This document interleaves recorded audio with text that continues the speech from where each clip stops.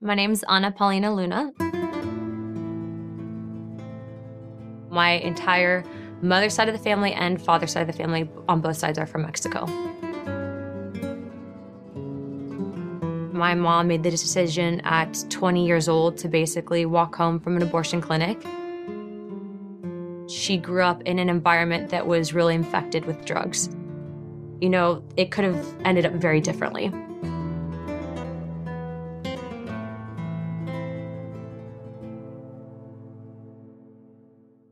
My mom's always been my guardian, my protector, but you know, she herself had me at a very young age. We moved up to LA when I was in high school, and she pretty much raised me on her own along with my brother and sister. So my dad is a first-generation American citizen. I myself, on my dad's side, would be a second-generation American citizen. He actually grew up going back and forth to Mexico City when he was younger, but my father had a very bad drug addiction, so my dad, for as much as he loved me, was pretty much in and out of the picture my entire life. So this is something that definitely means a lot to me. It's one of the only things that I have from my grandma Emma. And there's actually the Virgin Mary and baby Jesus on it, so very Mexican. But, you know, for me, it's the one piece that I have of her. She taught my dad a lot, and she's very much so a part of my history, my story. And so I actually keep it in my nightstand with me, and it reminds me of her every time I look at it.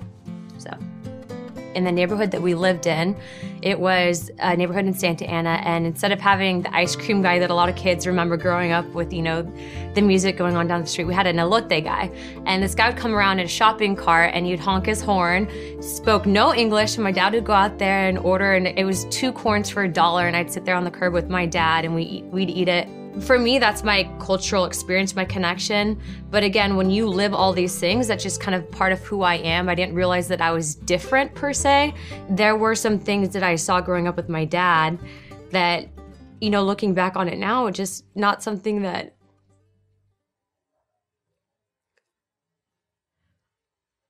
drugs really impacted my family. And a lot of times, I didn't see my dad. It was because he was either using or in jail. And, you know, I would come across things that no kid should come across. I think at 10 years old, I came across a meth bag. Sometimes I found a pookie, which is basically a meth pipe.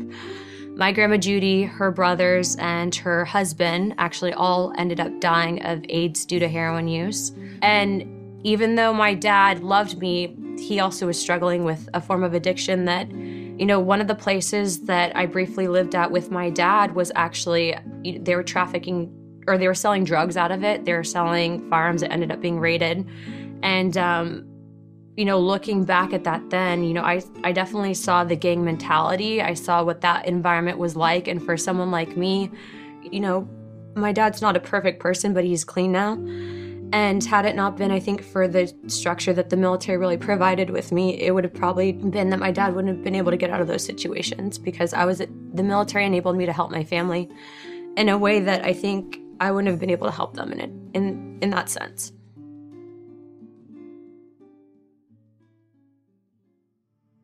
The military is one of the best things that a lot of times people can do to get out of really bad situations.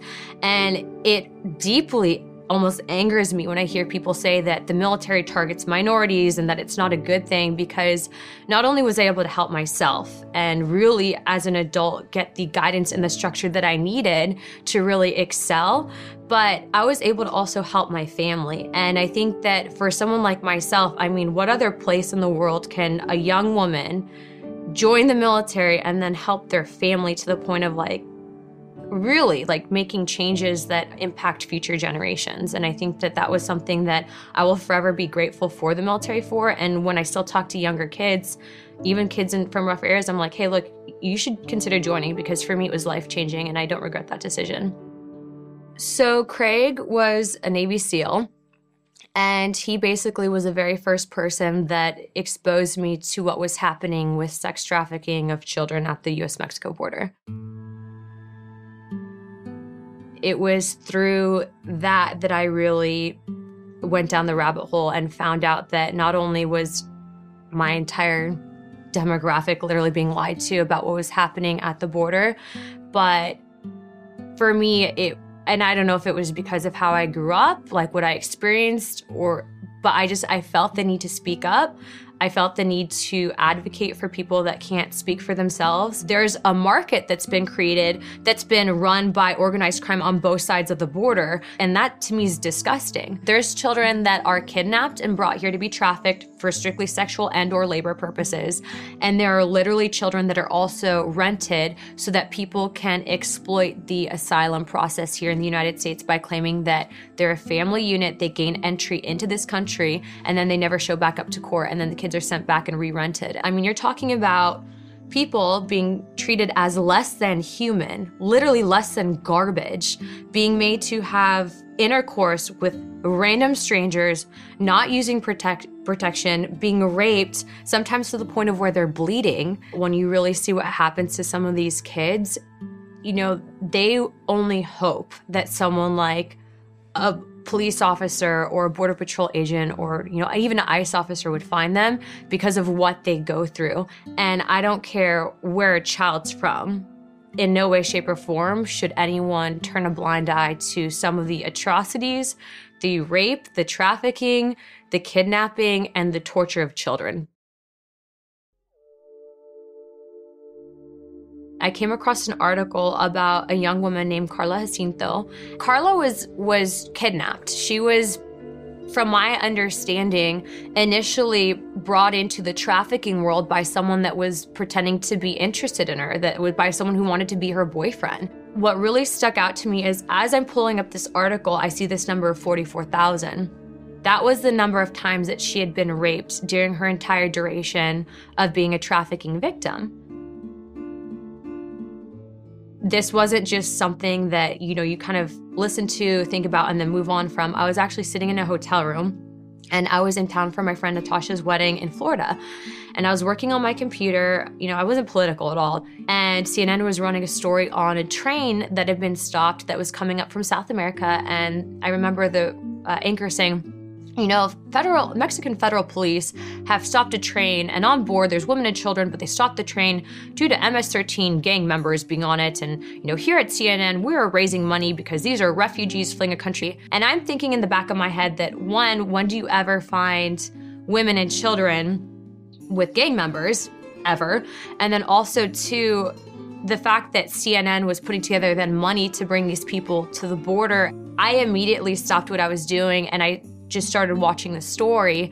And, you know, sometimes in your life you'll have that moment of clarity where it just clicks. It kind of hit me all as a ton of bricks that I realized that there's something called propaganda and it's used. And I saw what was happening, and I made a video, and I put that video out there, and I got pushback for it. For me, it was me feeling like I was protecting, also too, I think, tying back into how I grew up, but then also realized that I didn't see anyone from my demographic that was saying anything about it. I didn't see anyone saying, hey, I don't agree with this. I'm not racist. Like, I am Hispanic, and I don't agree with this for these reasons. And so by me taking that initial choice to speak up, I felt that I was helping to fix the problem. And the problem was making sure that people aren't getting hurt, because an open border hurts people on both sides.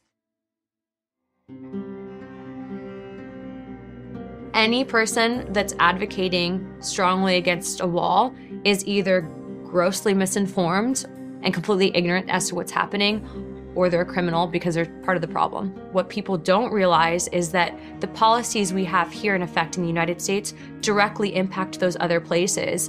And if there's a physical barrier, people are less inclined to even try to make that journey in the first place. And it makes it very hard for people that are doing bad things, trying to exploit innocent people to sell them into something like this. It makes it very difficult for them to do that. What they were failing to say is that these children are separated to confirm biological identity. There's literally been Border Patrol came out with stats saying that 1/3 of the children that they tested that are brought to the border in family units are not biologically related to the people claiming to be their family members. That is horrifying. They've created something that I think should be a nonpartisan issue. They're not giving it the respect, they're not giving it the attention that's deserved, I think, because it's a political motive. I would hands down rather have a child separated from someone claiming to be their parent until they are biologically proved to be related to that person because of the fact that sex trafficking exists. It is irresponsible for people to say that we need to reunite families because of this reasoning. These kids don't choose to be in this circumstance. They're innocent in this. But if we're not protecting them through our legislative policies, then we're part of the problem, and I will never back down from that stance. A lot of the Border Patrol officers that I've talked to are actually Hispanic. A lot of the ICE officers that I've spoken to are Hispanic. People doing that job are not racist. People that know what's happening at the border, and the reason why you become so passionate about it is because you're informed. I don't think that people go into that job with the intention of wanting to hurt people. I think you go into that job because you want to help the community. It's our moral obligations as Americans, as Christians, as people that believe in God to stand up against this. The opportunities that I've had, to date, I've traveled to over 25 countries around the world. And I can say that the United States is one of the best countries in the world that currently exists, and that in no way, shape, or form have I ever been held back because of the fact that I am a Hispanic American. The truth is one of the most powerful things that you have to make changes in a country and a world that desperately needs it.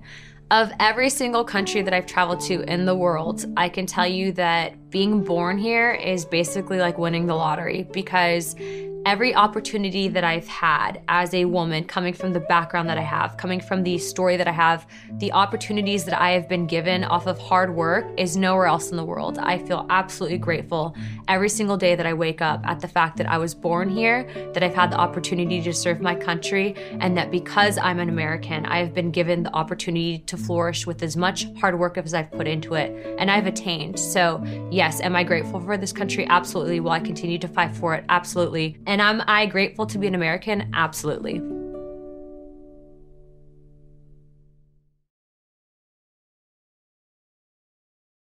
Thank you for watching this episode of Americanos. Did you know that PragerU is a 501c3 nonprofit? That means we can only continue our work with the support of viewers like you. Please keep PragerU's content free by making a tax-deductible contribution today.